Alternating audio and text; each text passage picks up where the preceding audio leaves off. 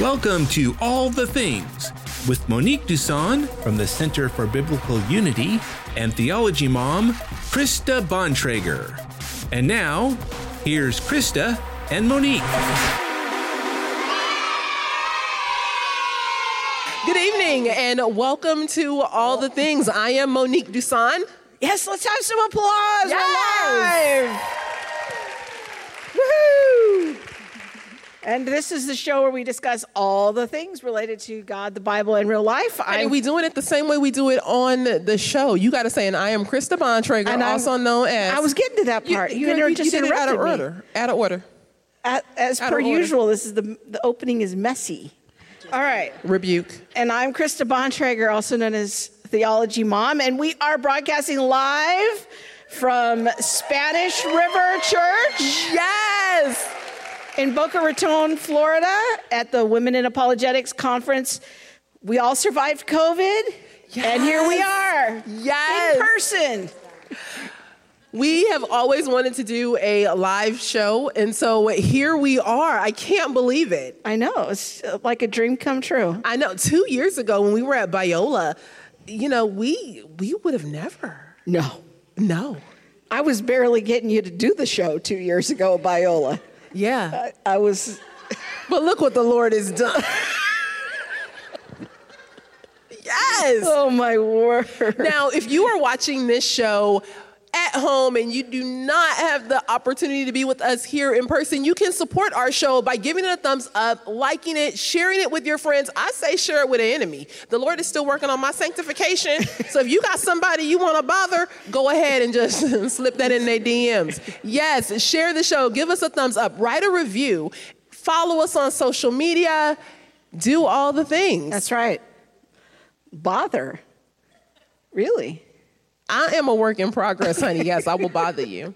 Okay, so we have an awesome show tonight. We've entitled this show, Equipping Parents to Raise Biblically Minded Kids in a Secular Culture. So why don't you introduce us to our guest, our very special guest. She is very, very special. Now, Laneige Garrison. I remember Laneige Garrison from Sigma Chi dorm at Biola University. Laneige has a little sister, and her name is Linnell, and we were not roommates, but we were floor mates. And I remember Laneige would come by along with their auntie, Dr. Tolbert. And when they were coming, like, y'all, you had to be ready because these were they had already graduated. And Dr. Tolbert, for me, it was like I had never met a black doctor anybody ever in my life. And Dr. Tolbert is pristine, and she has a briefcase, and she dresses nice. She always wore suits. Yes. I remember her. We were at seminary together. And when she walked on the floor, it didn't matter who you were. Everybody knew that she was. And we got like notification. Linnell would be like, she coming. And we made sure our rooms were clean.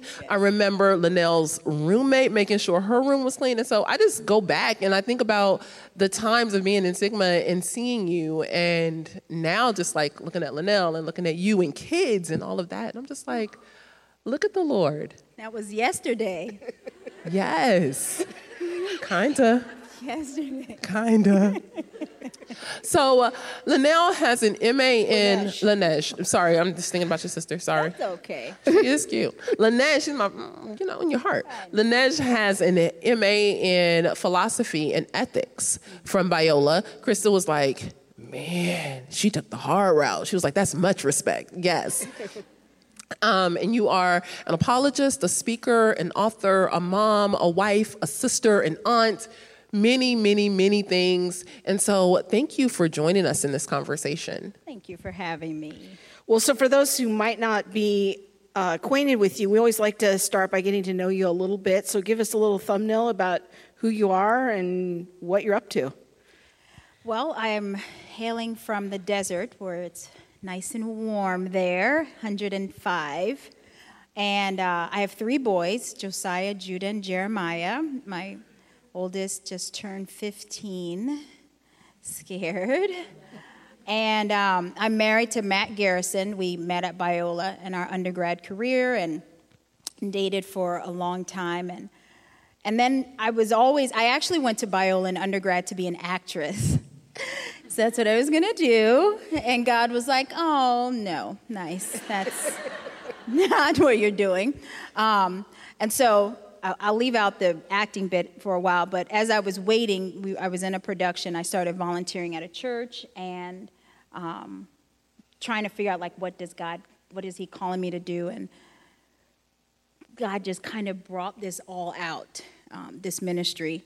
But I feel like when I talk to people, like, from undergrad, and they know I'm doing apologetics, they always tell me, they go, oh, yeah, I can see it. Because I did debate in undergrad, which I encourage. Get your kids involved in debate. There's thousands of untapped debate scholarships. I tell my son every day. So, I'm a mom. I'm a sports mom. All my boys are involved in sports, and my husband is piling them on, and I'm removing them because I control the money. So, so that's kind of what I do, learning to balance everything and doing ministry. And I teach at our high school. I teach a biblical worldview class, Christian worldview, and that is my favorite thing to do to prepare the high school students. So I only teach it to the seniors, but it's a class that I use to prepare them to go off into college. And I would say that has brought me the most joy in doing apologetics, seeing the impact of when we educate our children, like the effect that it has. And they come to me year after year. Mrs. Garrison, you're right. I go, I know. I know, I'm right. Now, I have a question for Lanesh. Go ahead. Now, when I met Monique back in 2017. The devil is a lie. I drug her to the Stand to Reason reality conference. And she says to me, this is all white people. This is a white thing. Apologetics is for white people. So she had never heard of it. She didn't know what it was. I said, it's not for white people. It's for everybody. It's for all Christians, right? And now look at you.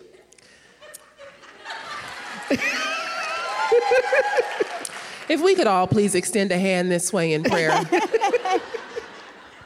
Yes, these were my formative thoughts. But I am curious, like, what was your journey into apologetics? Because I tricked her. Right. Hoodwink and bamboozle.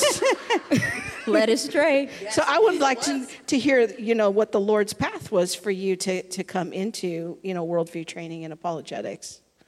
Well, initially, so as I was waiting on hiatus, I was part of a play, and the play was on hold, so we couldn't work or audition. And so I started working with an abstinence organization, and my mom is an abstinence advocate. She's written books, How to Raise Your Kids to Be Sexually Pure. The mantra when I was growing up, you go down the aisle a virgin or in a coffin, so no pressure. And so abstinence education was always a big thing in our household. So I started working for this abstinence called the ABLE Project, and they had the Title 5 or 9 funding back in the day. And so we would go into the public school systems and we would do our presentations, tell all the stats and try to convince youth not to have sex. And our presentation, right? Our presentations, it's not like they're church kids where they halfway love God, nothing. And so our presentations, they were good. I was doing really good in my presentation. But I'll never forget one time, this kid, he stood up and he was like, okay, so I've got the stats. I understand why, but why should I? And I looked and I was like, why should? And there was I had nothing to give him because he couldn't talk about God. The teachers were in the room and they were already kind of talking over us. They hated the fact that we were even teaching abstinence. And so at that point, I was like, there's got to be something else to give him, and I need to go back to school. And so I actually went to one seminary that will go unnamed and was having a very difficult time with the theology. And I talked to a friend of mine, one conversation, Rodney Scott and Kayla Scott, who are my lifelong prayer partners. And in one conversation with Rodney Scott, I left that seminary and enrolled into the Philosophy of Religion and Ethics program at Biola and left all those credits and started completely over and there were no African-American women in there. But Rodney was an African-American man, and he graduated from the program, and he said, you need to do this, and this is what God is calling you to. And I was like, is it? Because I don't know the words they're saying. This is not English. What are they saying? But I don't want to say transform. It completed the call. I was like, this is what I'm called to do. That's so good. That's amazing. Now, I just listened to your talk, Would Jesus Support CRT? And you literally had me wanting to shout over there. I said, come on and preach, yes.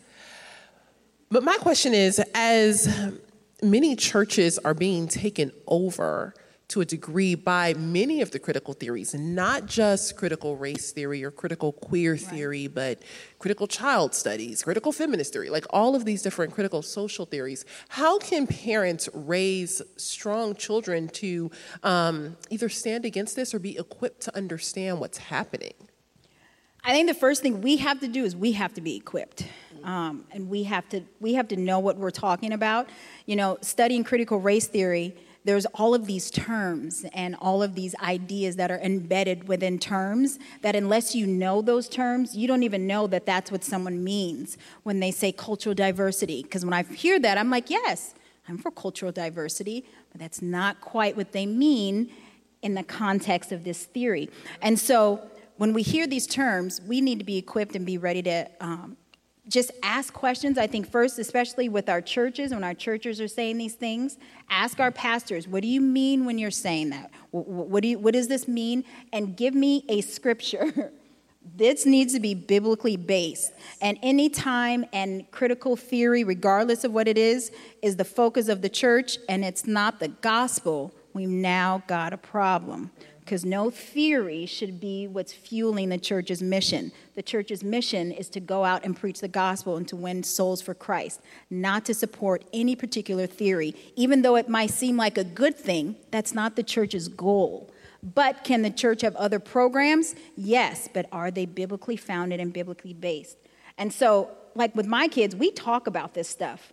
My kids, I remember... And you know, like I said, I put my kids in counseling later because we've made mistakes. But one time, my kids came home making fun of slavery. And I was like, what? What are you saying? And they were some joke that they heard on campus. And so I said, are we making fun of slavery? Are we making fun of what someone went through? Let me show you a clip from Amistad. So maybe not the best. That's one way. It was just, listen, I'm a little radical. It was just a small clip, but, you know, the 5-year-old did cry. Grace. But I try to have conversations with them about stuff. Like when they hear stuff, I'm not afraid. And even if I don't know answers, because I don't know the answers to everything, I don't tell them that. But, you know, we pray and we ask questions, always ask questions. Like, that's kind of the Socratic method, even in school and education. And some of the best schools teach kids how to ask the right questions so that we can get to the right solutions, which is critical thinking, which is what we don't want to do. I'm a follow-up, Okay. and then you can come on. Okay. Okay. All right. I love that. I love the fact that you said that, you know, churches shouldn't be based on these theoretical frameworks. We need to make sure we have a Bible verse for it. Right. I would say we also need to make sure that we have the Bible verse in context. Right. Don't just take one Bible verse. I lived my whole life on Micah 6:8. It don't mean what I thought it meant. I was like, that's not what that means. Yeah. So making sure that we understand the Word of God in context. And this is a big thing because, like I was talking to someone about critical race theory, and they were saying, well, you know, but God's ways are higher than our ways. It's from Isaiah 55. And I said, oh, that's not what that means. Right. That doesn't mean that God is not noble. God is saying when he says my ways are higher than your ways, he's talking about sin.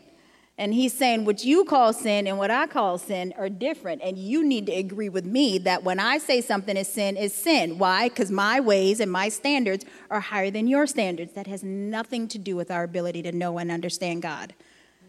But we misapply. And when we misapply, we have wrong expectations. And then when we have wrong expectations, we don't have the right outcome. And then we say God hasn't kept his word. And then we walk away from the church. Bad hermeneutics. Girl, you just brought us all the way around. Girl, go ahead. All right, go ahead. What was you going to say? Sorry.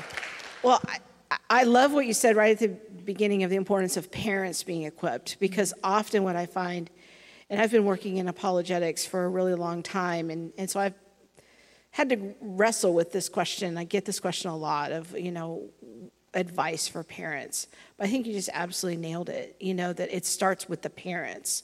Too often we're looking for the magical curriculum or the magical book that we can give our child that will fix the problem or inoculate them from a secular ideology. And my position after working in apologetics for 2.5 decades is that curriculum or book needs a context, and that context is provided by the parent. And so that curriculum will not inoculate that child. It will not fix the quote-unquote problem if the parent isn't acting as the first resource.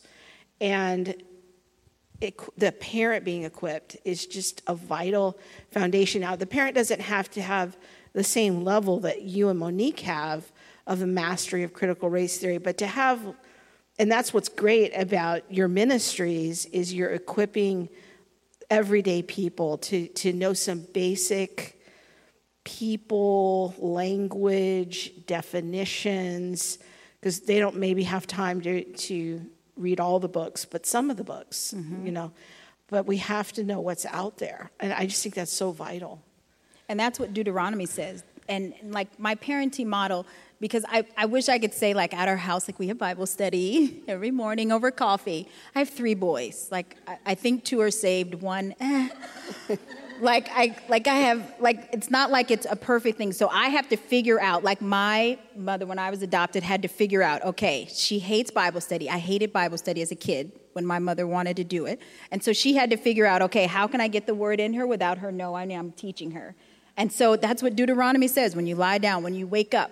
And so, like, listen, I will use Fortnite as a tool. My kids know anything and everything that comes up, I will point them back to truth. Like, they hear stuff. What were we watching? We were watching some, like, cartoon with an avatar, and they were, like, chanting or something. I said, that's Hinduism. And they're like, Mom, can we watch?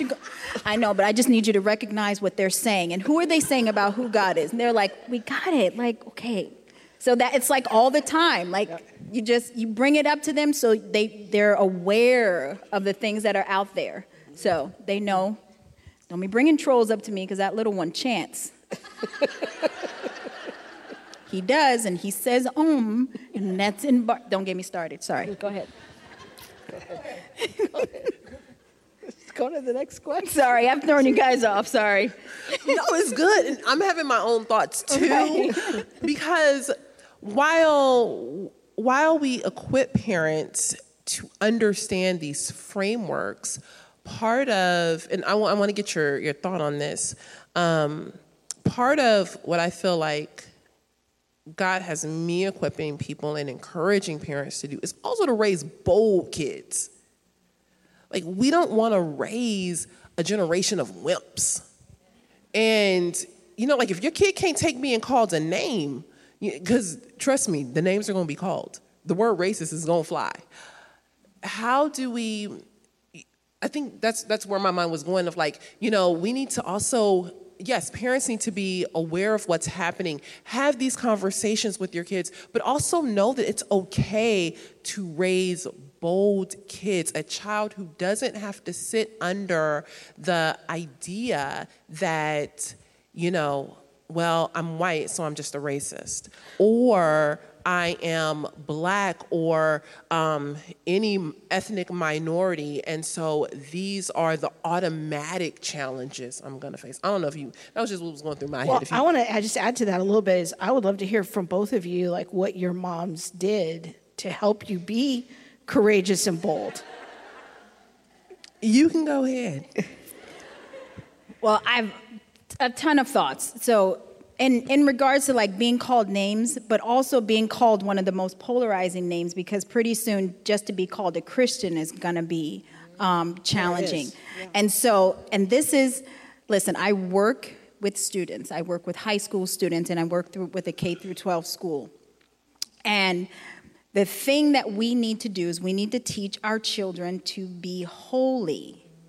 To be holy means to be set apart. And we have to train our kids to be comfortable with not being like the world. So for instance, my son, and this is going to sound crazy, he's 15 years old and he doesn't have a cell phone. Amen Why? to this. Yes. Why doesn't he have a cell phone? Because I know the research. I know what happens. I know that the sooner kids get cell phones, the more likely they are to engage in sexual activity, the more likely they are to be bullied, I sit in the class and I watch kids fall asleep in English. I'm like, why are you falling asleep? Because you're on your phone all night, because you're playing video games all night. So we have to help our kids learn to stand apart right here. And sometimes, I'll be honest, I sometimes do things with my kids, even if I don't necessarily disagree with it, but just because I want them to be different. Just because I need you to learn to stand here when everybody else has it and you do not. Be different than everyone else and find out who you are. You don't have to be like the crowd. And we really have to train, and that's how you train leaders, is to be different and to be willing to be not like everyone else. But don't get me started on this cell phone issue. We should have you back That's for a good. whole show, because I'm ready to do a whole live stream about the cell phone issue. That's very good.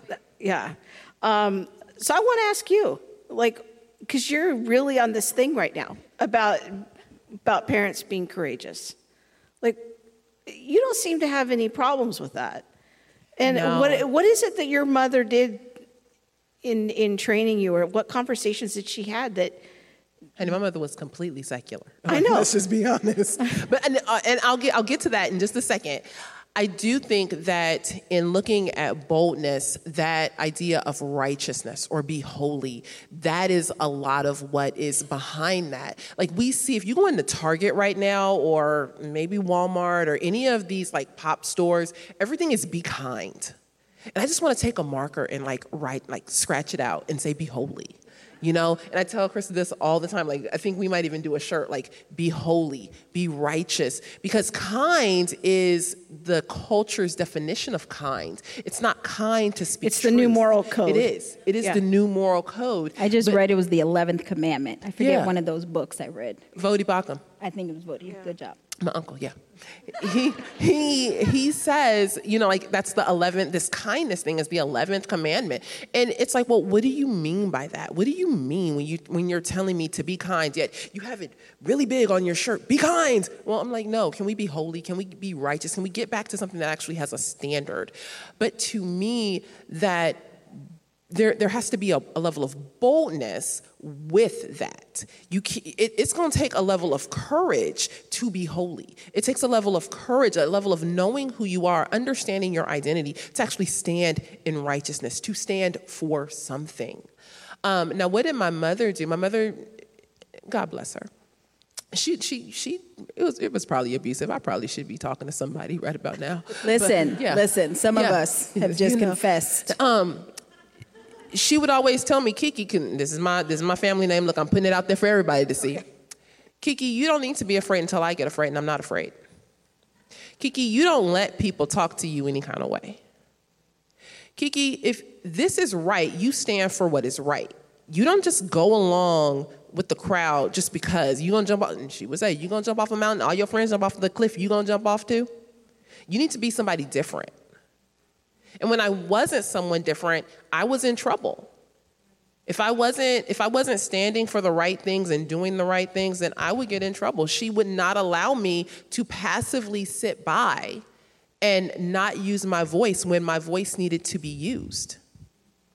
And when you say you would be in trouble, you would be punished. I would be punished. I would be in trouble. I remember riding the bus one day, and this lady kept kicking the back of my seat, and I told my mom, I was like, Mom, and I was in second or third grade. I told you I should be talking to somebody.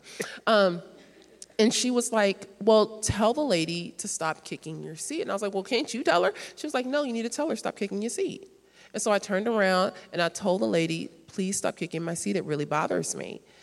And she kind of blew me off, and I turned around and I just kind of was like, oh. And my mother just like literally watched it all play out, and the woman turned around and she, here, kicking my seat again. It's just knocking my little 8, 9-year-old self. And I told her, I was like, she's still kicking my seat. And my mother said, you need to turn around and tell her not to kick your seat. And this time you need to tell her like you mean it. And at 9 years old, I turned around and I went all the way off on this lady. Now, my mother didn't mean that. She did not mean for that to happen. But these are some of the ways in which my mother raised me to know, one, you stand for what's true. You can speak up for yourself. You don't have to let people treat you any kind of way because you don't deserve to be treated that way. And so when I think about raising this generation now, because I have 3 nephews, my brother has 3 boys, and, you know, I'm like, how do we raise them to know who they are and to be able to stand? How do we raise a generation to stand, a generation that's not going to be easily tossed to and fro? So, by not being their friends, be their parent. Yes, be their parent. Yes, the Bible says raise them in the way that they should go, not in the way that you went, in the way that they should go. Don't be afraid to set boundaries. Because, and I tell my kids all the time, when I discipline them, I go, I love you. I'm doing this because I love you. And mommy and daddy, we're doing the best that we can because we love you. And they're like, I know you love me, but I'm like, I know, it's difficult. It's difficult. Yes, but we love you. So do the dishes. Yes. Ooh, Pauline, that is my mother. Her number one line, honey, I'm not one of your little friends. Honey, we can become friends when you pay a light bill, a gas bill, a phone bill, some rent. Until then, we not friends. Yes. Go ahead. But it's true, y'all. But I think that's really helpful because you can say something like, be bold, be courageous, but you got to paint the picture a little bit. And I think it's helpful to hear kind of those tangible stories. Don't have your kids going off on people on the bus. Yeah. Don't do it. Or the Uber. Oh, Do they even bus anymore? Oh, Uber. yeah. There it is. Don't have them going off on the Uber driver.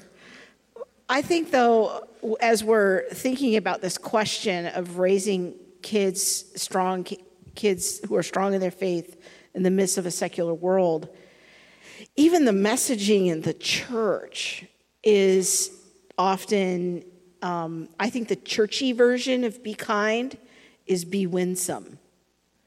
And everything is about being winsome now.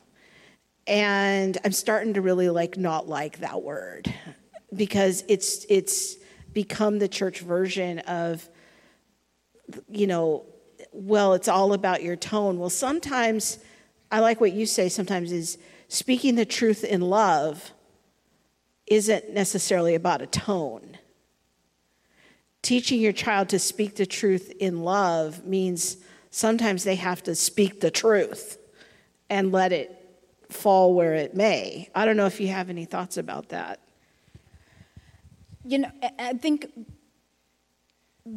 I'll defend the church on one hand because it's very difficult to lead us. Because there is a really perfect church and no one goes there. Exactly. So it's difficult as a church and as an organization to try to communicate and teach people how to change and tell them, okay, do this. That's a difficult We're all a work call. in progress. Right, yeah. The church is sinners. The church is the parent to us, and we parent kids. We see how difficult that is. Yeah. Imagine parenting adults. It's even, more difficult. And so on one hand, it's admirable that the church is trying to get us to be more aware of our behavior. On the other hand, kindness without change and the indwelling of the Holy Spirit is secularism. And this idea to be kind, I was teaching a worldview class, and I had a girl, and she was struggling with her identity.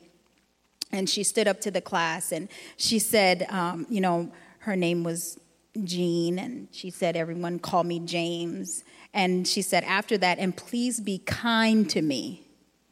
And the whole class said, oh, yes. Now it's a class full of atheists and Buddhists and Hindus and witches and Catholics and all of these people. And so after everyone introduced themselves, I said, you guys, do you all believe that truth is relative? Like, is there objective truth? No, there is no objective truth. There is no, and I made a note to myself. And the last day of class, because throughout the whole class, they wanted to know what my religion was, and I wouldn't tell them. And so the last day of class, I brought this back up to them. And I said, not one of you thinks that truth is subjective. What? I said, all of you believes in objective truth. And you know what the objective truth, you know how I know? I said, because when he stood up, and it was a she, but I said a he for them. When he stood up, you all agreed that kindness was the objective standard about our behavior. And so you all want a law, but you don't want a lawgiver. And so that's where this idea comes from. And so the church has to, like, if you have that, connected to the gospel and connected to being transformed. Because we can't just be these things. If we could just be kind, it'd be really great. But we cannot be these things. And that's what I tell my kids in parenting. Like, I say, I'm training you to do the right things, but the person I want you to become is I can't do it. I can't make you.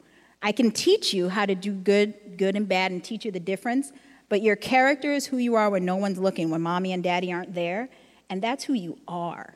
And that's what I want you to want to change, and you have to learn to go to God and say, like when they get in trouble, and they say, I'm sorry, I go, that's fine. I appreciate you saying you're sorry to me, but the first person you need to apologize to, and you need to repent to the Lord, because you sinned against God first.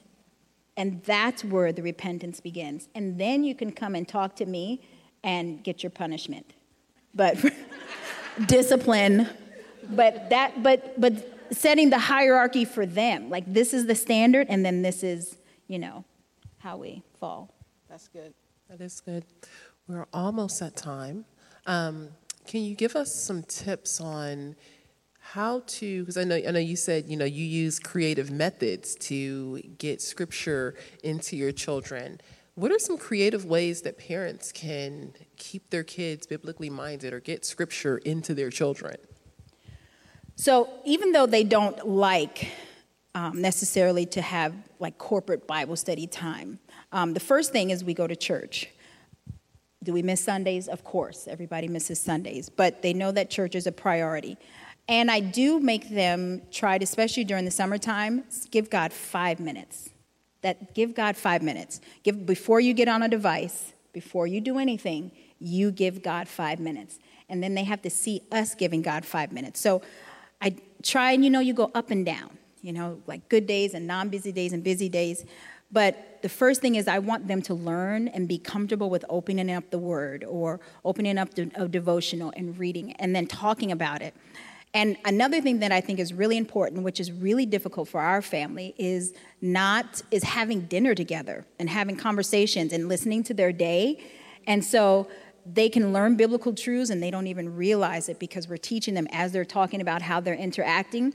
And so if we get really busy, I'm really sure, like when we get in the car, there's no radio. Like when we get in the car, we're talking. Let's talk. Let's have conversation. What is going on with your day, and just trying to use all types of different means. And I really do use their cartoons. I really use Fortnite, anything that comes up. But all of these devices are also all in public spaces. They take no devices in their rooms because I know the enemy's out to kill, steal, and destroy, and this is a distraction, so we're going to keep it all out in the open so that I can hear what's going on. But it's constant engagement, and that's what's exhausting because I can't be doing this all the time. I have to be there with them. That's good. Thank you.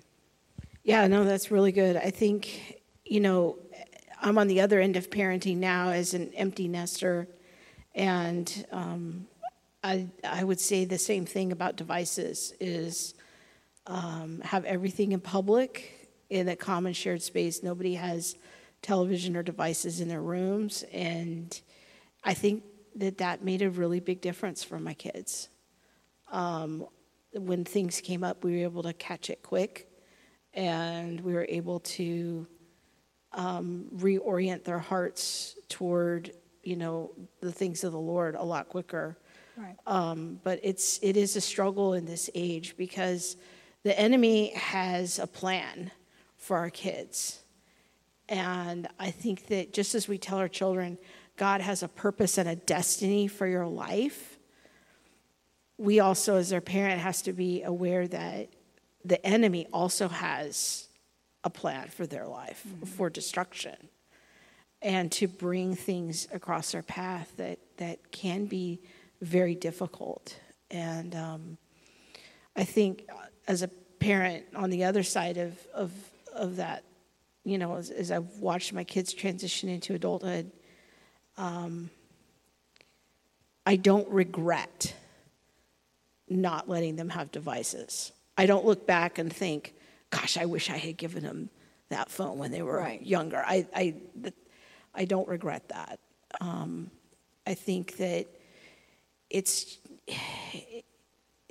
a tough issue in this day and age, but the older I'm getting and the more letters we get into the ministry, the more it confirms to me how the enemy all too often uses that portal into our home. And so being vigilant about that, but that also requires, like you said, our own personal vigilance as parents of what we're doing and what our distractions are and how the Lord's going to have to grow us in that. So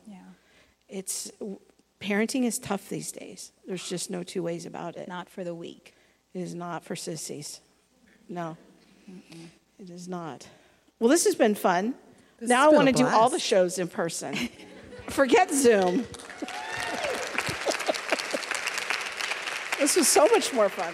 I know. Yes. Sorry, I forgot my mic. Yeah, we're not at home. We got to have the mics. I know. So, well, thank you so much, Laneige. This has been wonderful. Thanks for. Yes. Thank you all. So for tell having people me. how they can follow you, how they can engage with your ministry, and all of that stuff. So I'm terrible on social media. I have someone helping me. But I'm on Instagram. Oh, and I just launched my website, LaneigeGarrison.org, and we're still adding to it. And what is it called? Your IG? What is your Instagram called? Just Instagram? Instagram. Okay, don't say it like that. I'm on Instagram and on Facebook, and what else is there? Oh, Twitter. Yes, and this show will actually release on Saturday. So if you want to get her Instagram handle or Facebook handle or things like that, you can actually watch the show. You can see her after, but we will make sure that all of that information and how you can get in contact with Laneige is on our show as well. Yeah. So, very good. May the Lord bless you and multiply all of your efforts. Thank you so much. Thank you for having me. Thank you. All right, friends, now we have one final surprise before we go. We're going to see if this works or bombs. Under your chair, under two lucky chairs, is a card for our curriculum. The Center for Biblical Unity. Center for Biblical Unity curriculum is reconciled. We have a 6-week curriculum. So, if it's not under your chair, it might be under the chair next to you. But there are two. There are two, and it's sort of in this area. Here's one. All right. All right. It's sort of There there. it is. Woo! So if you fill that out and bring it up, then we'll give you a free copy of our curriculum, Reconciled. You can check it out on our website at centerforbiblicalunity.com. Thanks for listening to All the Things. Be sure to subscribe to our website at allthethingshow.com and find us on YouTube, Facebook, Instagram, or wherever you stream your podcast. Be sure to hit that subscribe button and the bell so you'll receive alerts when we post new shows. We'll see you next week.